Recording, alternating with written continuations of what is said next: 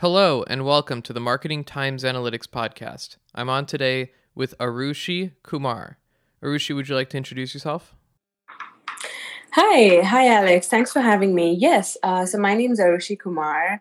I currently work at AbbVie, so I'm doing brand marketing right now at AbbVie, um, and it's a company that I joined about 2 years ago. So yeah, I'm happy to be here. Absolutely. So, Arushi, tell us about your background and how you got to your current role. Perfect. Yeah. So let's start from the very beginning. So I am an IT engineer by education. So I did my software engineering back in 2010. And then I did my MBA in marketing soon after. This was back in India. And then from there on, I got recruited by PwC, which is PricewaterhouseCoopers, into their management consulting business. And I was with them from 2012 to 2020, so for about 8 years. And majority of my work with them was for pharma clients, big and small. So for the first 3 years, I worked in India, and then for the next 5 years, starting 2015 end, I moved to the US with PwC. So that was a great, country transition for me. And so over the 8 years with PwC, as I said, I mostly worked with pharma clients, but also a few PE clients, private equity. And most of my work was centered around supply chain consulting, but also commercial consulting.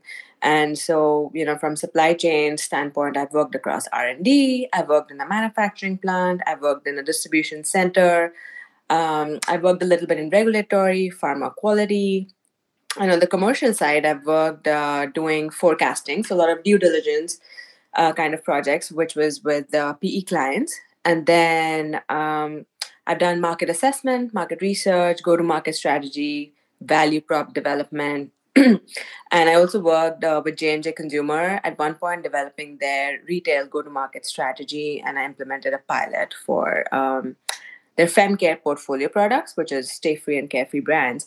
So, all in all, I pride myself upon having experience across the supply chain. And for the last 6 months at PwC, I wanted to try something different. So I've also actually worked a little bit in the product development arm of PwC, where we were working on a B2B product, a tech product, which was being developed for the regulatory environment to provide information to regulatory stakeholders within pharma. Um, at their fingertips, right? So it was a very different experience. I worked with engineers, UI, UX folks, etc. So that, in a nutshell, was my experience with PwC. And then, as I was mentioning, in January of 2020, I made my move to the industry, which was the company that I'm currently working at. It's a big pharma company called as AbbVie. And I was seeking more work-life balance than consulting provides, and I wanted a little bit, wanted to work a little bit more on the commercial front. And so I decided to use my strength, which was in analytics and consulting, and to move with that skill set into patient analytics at AbbVie. So I worked for 2 years there from 2020 through 2022. This was all during COVID as well. And there, my job was basically to look at patient level analytics, so patient level claims that come to us, organizing that data, synthesizing it, and coming up with insights. I also use that data to come up with forecasting models where we would look at okay, with the incoming patients, what would that translate to in terms of scripts and revenue? And I did a lot of the monthly, annual forecasting as well as long range planning, and worked a lot with leadership in that role. And the third part of that role was doing brand analytics, so support for any kind of analytics that the brand team or the marketing team wanted to run, which was so for example, if they were doing any competitive claims that they wanted to make, and if they wanted us to look at data, that is something that I supported, as well as segmentation efforts that we did for doctors. And at the same time, what was going on outside of work was I knew that I wanted to make a transition to marketing, but I wanted to also stay current. So I decided to do my second master's in marketing from here at Northwestern University. and I graduated in 2020. And soon after, I took up a role in the brand marketing team.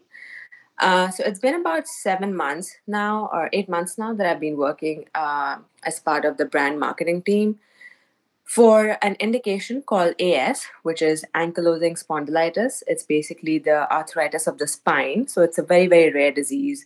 Few people are impacted by it, but also our company works and develops medicines for these kind of rare diseases. So I work for a product called Rinvoq AS, which just launched earlier this year in May. We got an FDA approval for that. My what my function or my team does as a whole, and then I can tell you about what my role is there. But the brand marketing team for Rinvoq AS, what we do is essentially we take inputs from various functions such as analytics, such as market research, competitive intelligence, consumer team, forecasting, and we come up with a marketing strategy for our product. And that the strategy translates into tactics, and then we launch with those tactics in the market, and basically then tweak strategy as needed. And my audience or our audience is HCPs, which is healthcare practitioners or doctors, not consumers. So the ads that you see on TV are by consumer marketing team, while I work in the HCP marketing team. So we market to doctors. And my role there is I work on the digital ecosystem. So my audience being doctors, I look at how can we market to them to move them from awareness to engagement and ultimately prescribing more product for our patients that need it using the digital ecosystem. So everything digital, meaning the website for doctors, any emails that need to go to them, search ads, social media ads, display ads, all of that falls under me. And then I also handle the media strategy. So any third party tactics that we do using media, um, it could be any media where doctors are present. So which websites are they reading on? Where are they present? What journals are they reading? So we need to be present on those platforms as well, and that is something that I handle as well. So I want to ask about the beginning. Um, your journey to the US. Did you get a sponsorship? So PwC, my company at the time, was gracious enough to sponsor me. And you need a work visa when you have to move or you want to move to the US. So they were gracious enough to sponsor me, um, and yeah, so that's what made it possible. What do you recommend for people who are trying to get a sponsorship to work in the US? Is there any strategy that you employed?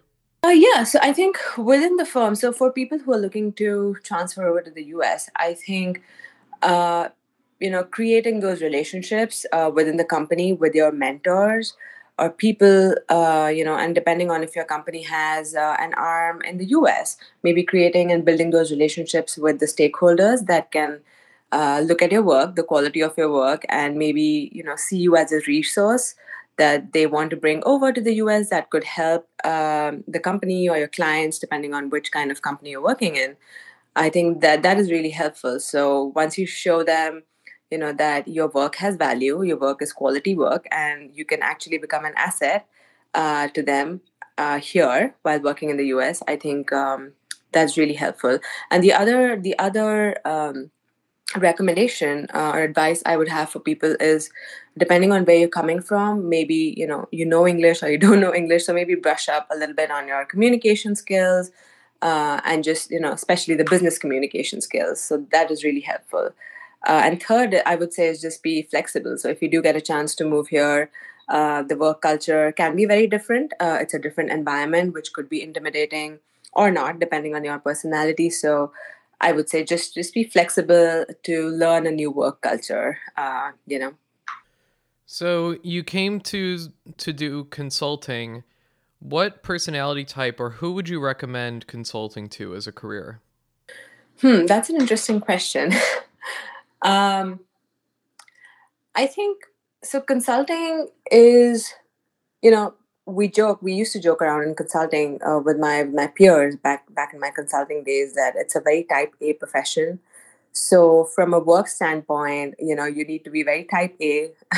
You need to have structured thinking. You need to be a critical thinker, very organized, because typically the problems that you're dealing with in consulting, they're very vague, right? They're not. as specifically defined. So you need to be able to think through a vague problem, think about what could be the specific solutions, how do you organize it, how do you do top-down thinking to be able to break down the problem into smaller problems and build that back up. So I think that that critical thinking piece is really important, just being organized in your thinking, following step one and step two and then step three. And, secondly, I'd say having good communication skills, right?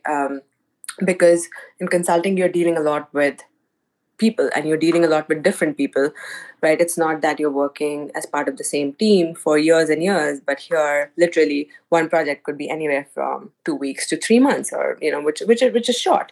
So over the course of your career, you'll have to deal with a lot of different personality types. So just being able to read people better, just being agile, thinking on your feet, those kind of behaviors need to be exhibited as well. And yeah, I mean, just being flexible, right? Because again, comes back to you'll be put into different environments. um, you'll need to be able to ramp up really quickly, like learn really quickly. So people who are really good at learning things very quickly, I think those people are well suited to do consulting, because you have to move really fast, so you can't afford to be slower than your client. You had a lot of education in your career.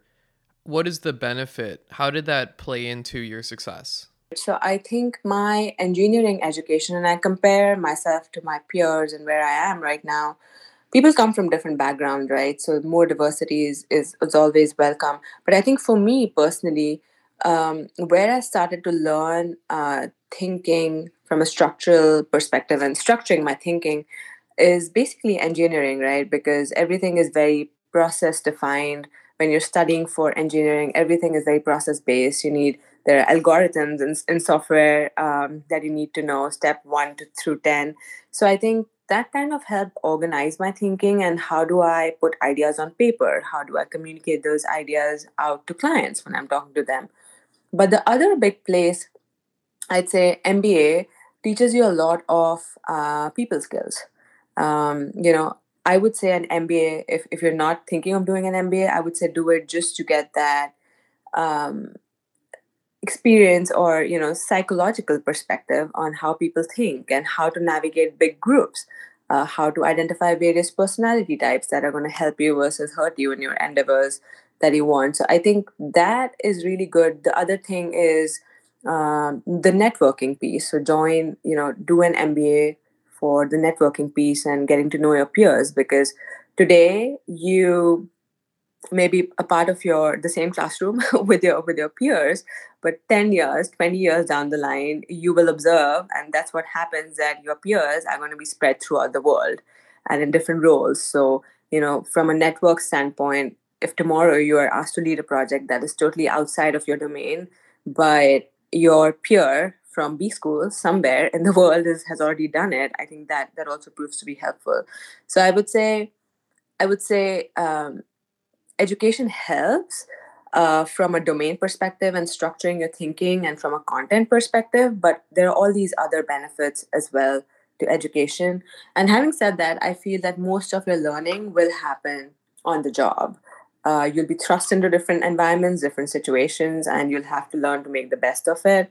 Ask for help when you need it. That's what your team and mentors are there for, but that's what will give you the most real world experience. What are some lessons that you've learned about managing and analyzing data? Yeah. Yeah, so I think, and I can speak to it from my own personal experience, because over the 8 years that I did consulting, I may have worked with about 20 different clients, 30 different projects. So if I have to kind of assimilate all my learnings from data and analysis into, 6 or 7 key bullets, I would say, first and foremostly, use data as a tool, right? Data is never an end, or data analysis should never be considered as an end in itself. It's just a means to get to an end. So, what is the end? So, I think first and foremost, you should know what is the question or the questions that you're trying to answer with the help of data, and view data as a tool. Because and work backwards from there. So, You have a high level problem statement, break it down into sub problem statements and figure out, okay, to get to this answer, I need to do this kind of analysis. And to do this kind of analysis, this is the data I need. This is the time frame of the data that should be there. And these are the fields that I need in data. So you always should work backwards, because otherwise you are just going to get caught in a storm of data, and you're going to keep churning on it. And there's no end to doing that. The second thing that I've learned is thinking top down, right? As I was mentioning, look at the bigger picture problem that you're trying to solve and break it down. And in today's world, I think a lot of data is available. So pick and choose wisely. Data is, depending on where you're working, and if you're working with a different client, data is stored in different pockets, in different silos. And you just have to know, what is that analysis to get the answer that you're looking for? What is that kind of analysis? 20% of your work will give you 80% of what you're looking for. So I think that kind of thinking before you start delving into data analysis upfront is very important and essential if you want to be successful with data analysis. The third thing I would say is, yes, there can be creativity in data analysis as well. And if you ask me how, just one example is, a lot of times you'll have situations where data will be missing, right? So you'll have to learn to work around it, because you cannot halt or stop your data analysis. So you'll need to understand, you need to use some kind of assumptions. And how do you do that? Like, for example, in my case, the product that we were launching was new, right? And we wanted to understand, how do consumers, or patients in our case, consume this medicine, right?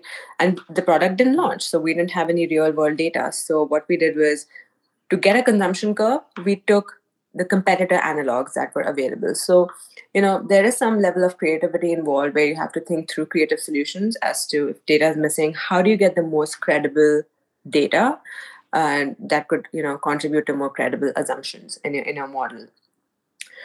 The fourth thing I would say is, validate your findings always. So let's say, validate your findings from using back of the envelope calculation. So what do I mean by that? It means that as an analyst, you are going to be, heads down into Excel or whatever tool you're using, and you'll be doing modeling, and you'll come up with your answer. You'll use probably 10 different variables and, very complex modeling, and come up with the right answer. But the people that you're presenting it to, so let's say it's the leadership that you're presenting to, it should make sense to them, right? So once you have the answer in your model, whatever that answer may be, you need to be able to look at back of the envelope calculation and say, hey, is it making sense or not? If I multiply a price of $25 by 100 products, I should be getting an answer which is in the thousands and not in the millions, right? So just being able to validate that is helpful. And so I think that's mostly related to data analysis. You need to be credible with your assumptions, right? Because the credibility of your model is dependent on the credibility of your assumptions. If your assumptions are not credible enough, you've not done your research there, I think the model becomes garbage in, garbage out, which we never want. The other big skill, which is related to data analysis, but not really just data analysis, is the storytelling part of it. So you may be the best analyst in the world. You may have come up with the best Excel model. You have the right answer, but again, you need to know your audience. And in order for that analysis to be useful to your audience, let's say it's the leadership you're presenting to, you or your boss that you're presenting to, you need to make it work for them. Meaning, you need to let them know what's the so what, right? So that storytelling skill is very important. So being able to think through, and this is, I think, one of the most important skills I ended up learning in consulting through working with several clients. You have the data, you have the answers, and how do you present it so that it flows in the form of a story, but at the same time, it's relevant for your audience, and the data is able to tell them, okay, this is the so what. So if I'm coming up with this answer, this is how you can use it, because that is the piece that they'll be looking for and the answers they'll be looking for. So I think you need to be able to put yourself in your audience's shoes and see what answers they will be looking for or might be looking for, use your best guess, and present your data in such a way that it's relevant to them. So, talking about analytics and learning the skills, what are some career tracks that you can go down with an analytics skill set? Yeah, so I think in today's world, I think anyone who is or has done data analysis of any kind or has that skill, there's a lot of demand for that, right? Because there are very few people who can really interpret the data, clean the data, analyze it, assimilate findings, and then storytell, right? So it's a very, very unique skill set to have. And the more you can hone that skill set by practicing and putting that into use, I think it's very, very helpful. And the reason I say that when you ask about career tracks is because once you have that skill, I think you can just branch out into various different tracks depending on where you want to go.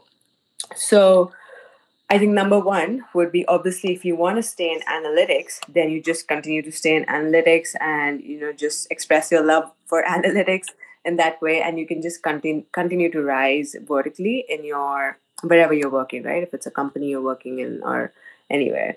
So let's say the second option could be if you're working in the industry as an analyst, and if you want to move to consulting, again, this is a skill set which is very valuable in consulting. You can do assignments like forecasting and consulting, and consulting is very, very big on using objective data and analysis to make a point and to drive and provide recommendations. So I think it's a very good natural fit if you're good at data analysis to venture into consulting. So that's the second one I'd say. Um, Third one, again, if you're in a company that offers data science and if you're interested in more advanced kind of data analysis and have those that interest and that you can always learn that skill set of doing machine learning and machine learning models, learning artificial intelligence and doing predictive analytics. So that's the more advanced sphere if you're interested in coding and that kind of thing, because that is also becoming very big in today's world. Fourth, I would say a natural adjacent function for analytics would be market research, right? So if you're interested in analytics, but you want to experience the other side of being able to talk to your clients, doing qualitative research and qualitative analytics from coming out from research, that could also be a very good area to explore.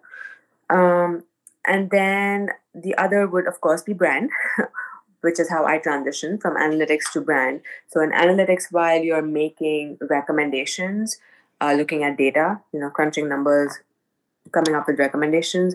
On the brand side, what you get to do is marketing side, you actually get to take those recommendations and then implement them and execute them into the market, which was one of the biggest drivers for me to go into brand because I actually wanted to implement my suggestions and recommendations and see how they actually perform in the market.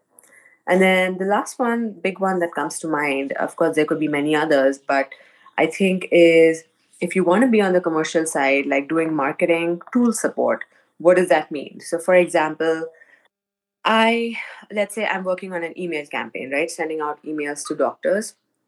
So the strategy and the creative will be determined by me. However, there's a whole technical team in our company which we call as center analytics or we call customer experience, excuse me.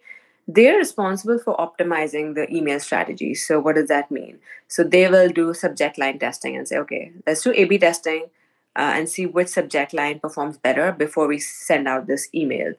They'll figure out what time of day works best to send out these emails, what day of the week works best. So, those kind of things, they all happen in the background, but there's a team doing that.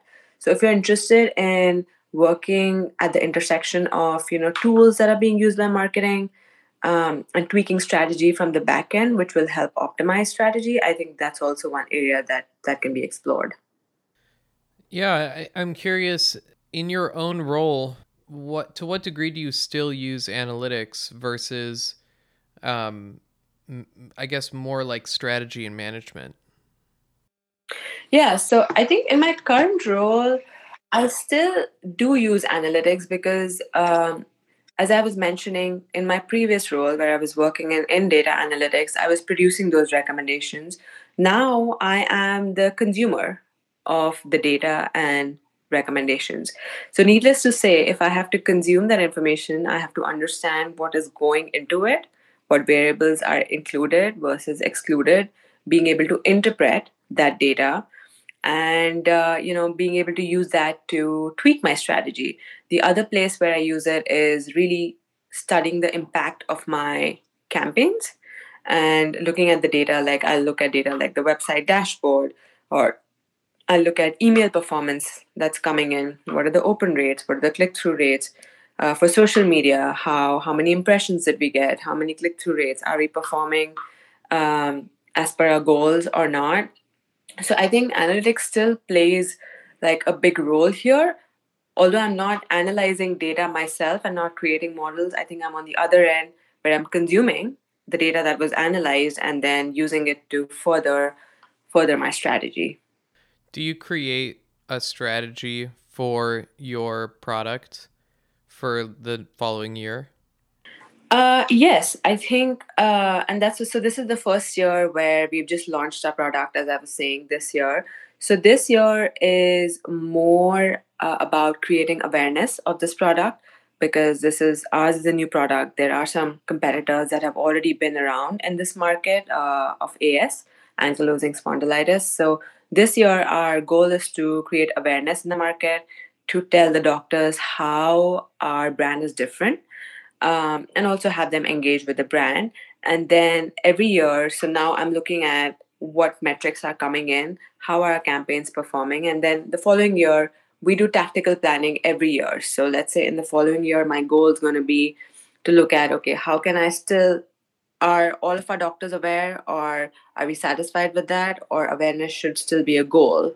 Are we engaging with the right doctors? What kind of strategy optimization needs to happen for the next year?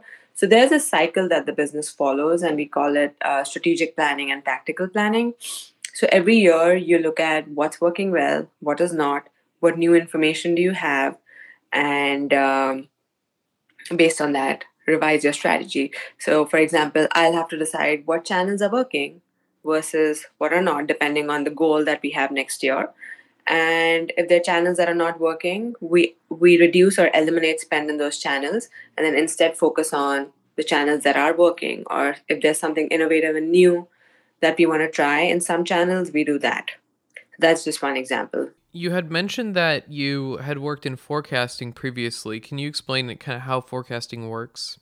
Yes. So during my forecasting, and I'll talk to my experience in the industry here as a company, because that's more around how pharma does, big pharma does forecasting, and I can speak to my experience here.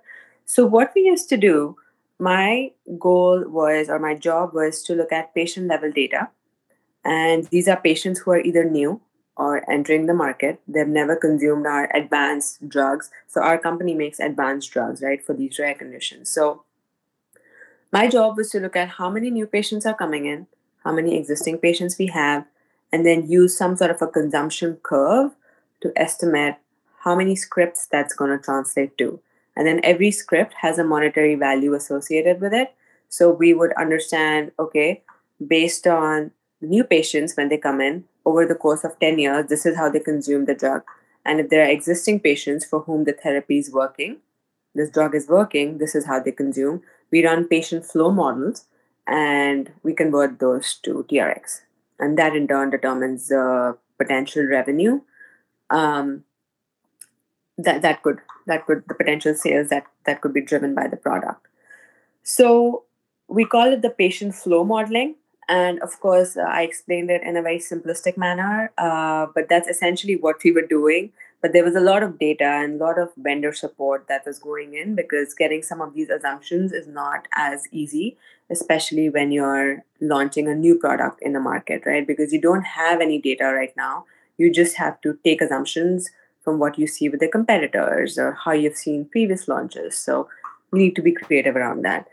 So, as a first step, you create these patient flow models. And there's something we used to do called triangulation. As I was mentioning, always validate your results. So, the way we used to do triangulation is by running a reverse patient flow model. So, what does that mean? So, we were translating patient starts to scripts to revenue. The other side of it, which is a reverse patient flow model, we would get estimates from the finance forecasting team.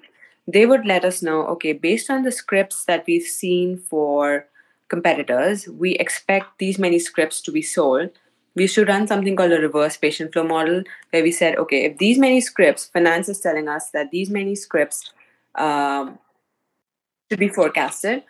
If you reverse the model, use the consumption curves as we did, what is the number of patients, new patients that we need, and the existing patients that we have? And is that making sense? So you always run a patient flow model in the forward direction, going from patient to TRX, and then a reverse patient flow model going from scripts or revenue back to patients to see if it's triangulating, right? So we used to do that exercise a lot. And this used to happen on a monthly basis. So there were three parts to this, right? So the first one was long range planning.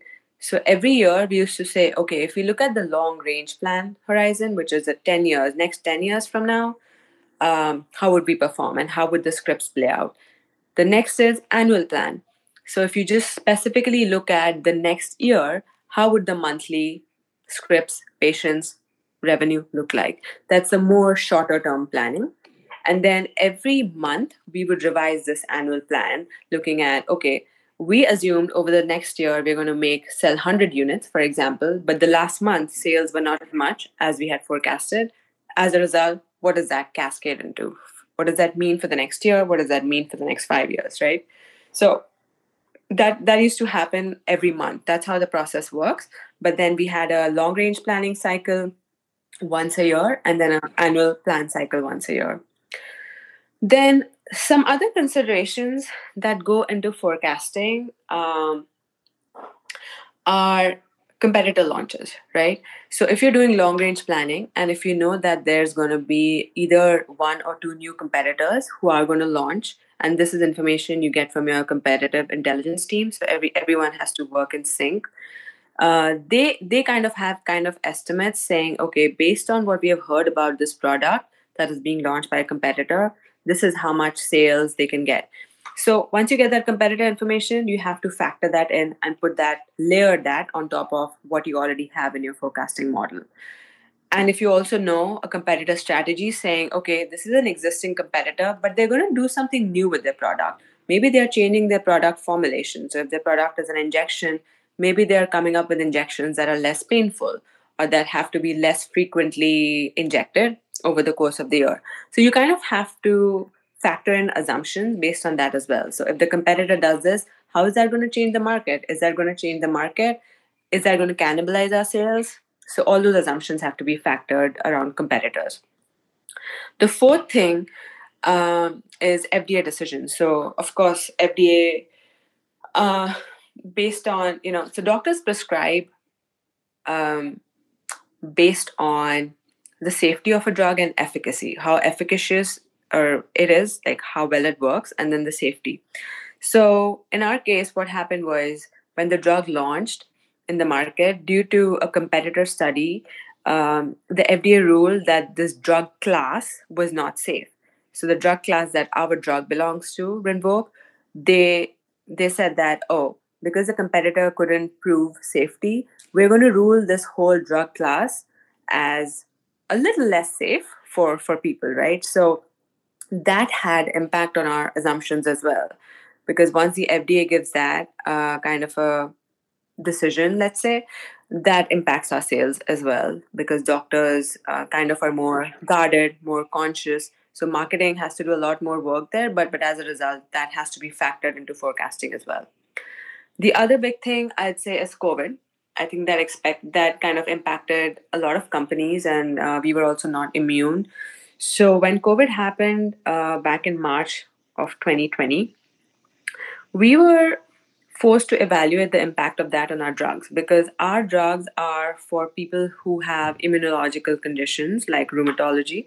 It's an autoimmune disease, and COVID does impact your immune system. So, we were like, okay, if someone has COVID, are they going to stop taking our drug? If yes, how long are they going to stop taking it for? Will their doctors prescribe them something else? So, those kind of assumptions had to go in. We also had to factor assumptions around vaccinations, right? So You have to look at the FDA, you have to regulatory environment, what is happening. You have to look at the general environment, what is happening, and factor in some assumptions. At that point in March, nobody knew what was going to happen with COVID, right? Nobody knew how the vaccinations were going to roll out, what impact that would have, and how and when the disease would end. But we had to make some assumptions and move forward with our estimates. So yeah, I think that's how it was done. So you just have to start with a basic model and then factor in any complexities. So, when you're marketing to doctors, how do you determine the correct frequency um, to bid with different tactics? Um, yeah, so that's a good question. So I think in today's world, and again, I am doing only the digital marketing part of it. And in today's world, the digital ecosystem has to be always on. The other part of this marketing to doctors is through the sales force. A large part of our selling happens through the sales force, and the sales force has a regular cadence and frequency at which they go and meet the doctors in their particular geography, right? So they are responsible for call planning. Maybe they see a doctor every week or every 2 weeks, depending on the number of scripts that doctor writes, number of patients they have. So they have their own planning criteria, right? So that in-person interaction helps a lot. For my part of the job, which is basically surround sound for everything that the sales rep is doing, I think digital has to be always on, and we can't really have a set frequency when things have to be done. So for some platforms we may have a frequency, like let's say emails, right? We want to make sure that doctors are not getting inundated with emails so much that they fatigue and they start unsubscribing to our emails. But also we want to make sure that we are sending them enough number of emails, every month or every 2 months, so that we're at least top of mind. So, how do you determine the frequency for such a channel?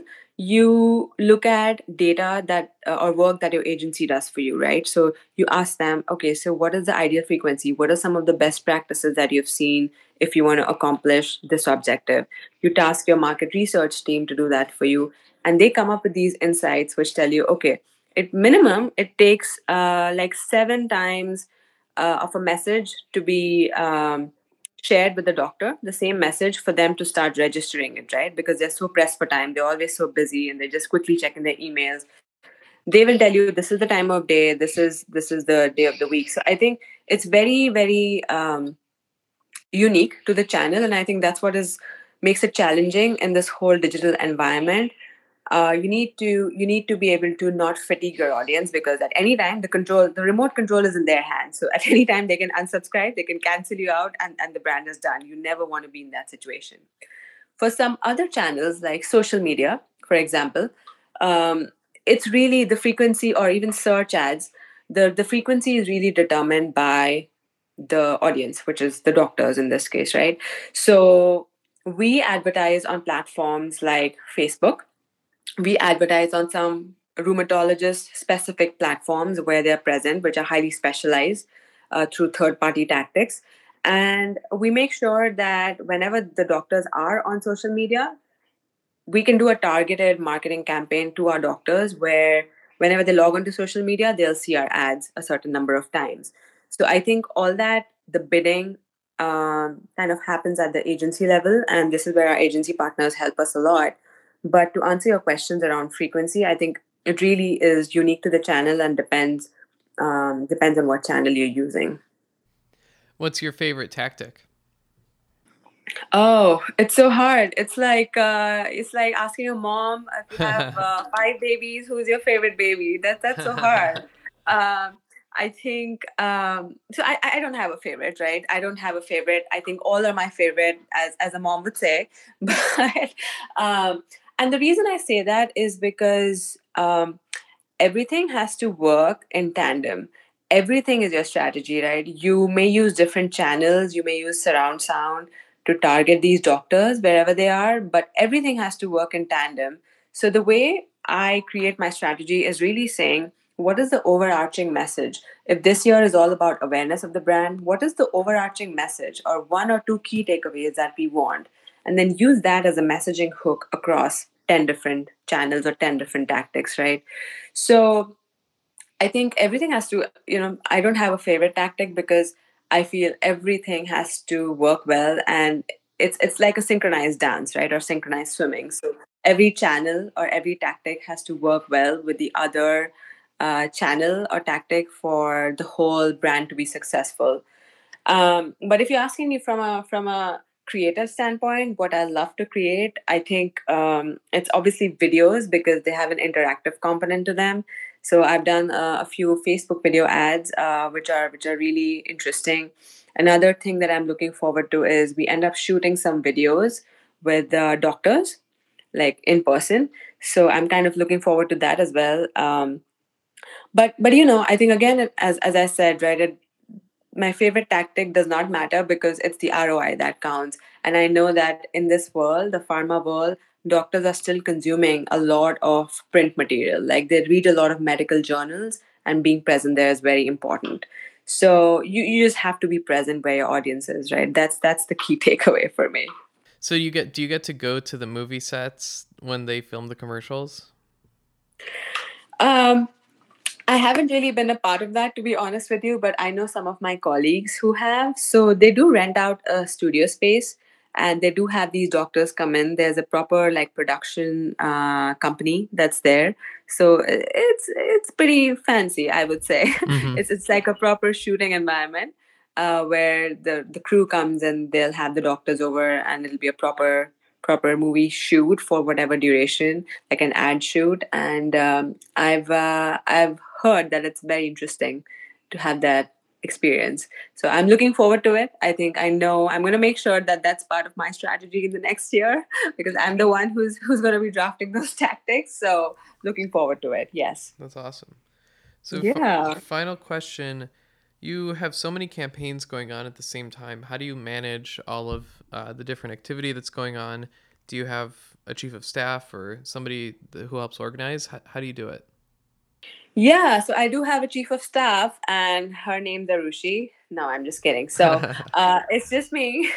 It's just me. But I think it's very important to have the support of your agency partners. So I, as a one-person team, cannot make it happen. It's really, I think, if I count the number of people that I'm working with, let's say I'm working with 5 or 6 different people from different agencies, those people in turn maybe working with, I don't know, like 100 people total combined. So I think a large number of people go into this. It's a concerted effort. Although I just meet with like few of my stakeholders. So for us as a company, we're a very big global company, right? And we have the resources to be able to work with media partners. So I work with a media agency. I work with 3 or 4 creative agencies that actually draft creatives for us. And these people have all the experience. They have the UI, UX experience. They develop videos. They develop print ads. They're designers. There are a lot of team members. Like there's a lot of effort across different verticals that goes into this. And how I manage this is really for creative. I work with 3 agencies. I give them my ideas. I tell them this is the message that needs to go in, and let them exercise their creative muscles and come back to me. And then I provide feedback saying this is good by me, this is in accordance with our strategy and how we want to position the brand versus this is not. And then we work together as a team. On the media side of things, I work with a media agency that manages all these channels. They manage third party tactics, they manage the bidding of ad slots. So they manage all of that. And I look at the metrics every month, every quarter to see that we have a particular goal as far as the media is concerned and channels are concerned, and are we meeting that ROI? And if we are not meeting that ROI, what can be done better? If we are not getting those many impressions, why are we not getting? So I dig into the root causes and figure out if something different or new can be done. So, it takes a lot of effort. The other side of this, so working with agency partners is very important, but the other side of this is pharma being such a regulated industry. You need to work with, so every marketing asset that goes out into the market has to be submitted to the FDA. And as a result of that, internally within the company, we have to work a lot with medical and regulatory partners because it's a very rigorous review process. any claim that we make on our marketing material has to be fair and balanced. What does that mean? If you make an efficacy claim saying our product when work is 50% more efficacious than the competitor, as an example, or it's the number one, brand and so, that needs to be balanced with safety as well. So always when we say fair and balance in the industry, there's always safety and efficacy that needs to be talked about. So as a result of that, as I was mentioning, there's the support of medical and regulatory partners. Every asset that I release in the market as a marketer has to be approved by internally by our medical and regulatory functions. Otherwise, it cannot go out into the market. So it's a very rigorous, time consuming process, but it also keeps the company at a lower risk, right, of not being fair and balanced, because the FDA, anytime they can come back to us as a company and say, hey, you made this efficacy claim, but it's not fair and balanced, and hence we may slap you with a fine, which is what we don't want. So they help us with that as well. Thank you, Arushi. I want to thank you for coming on the podcast. It's been really interesting. Yeah, great. Thanks. Thanks, Alex. Thanks for having me. I think it was great chatting with you, and hopefully this was helpful. Awesome. And thanks everyone for listening. We'll talk to you soon.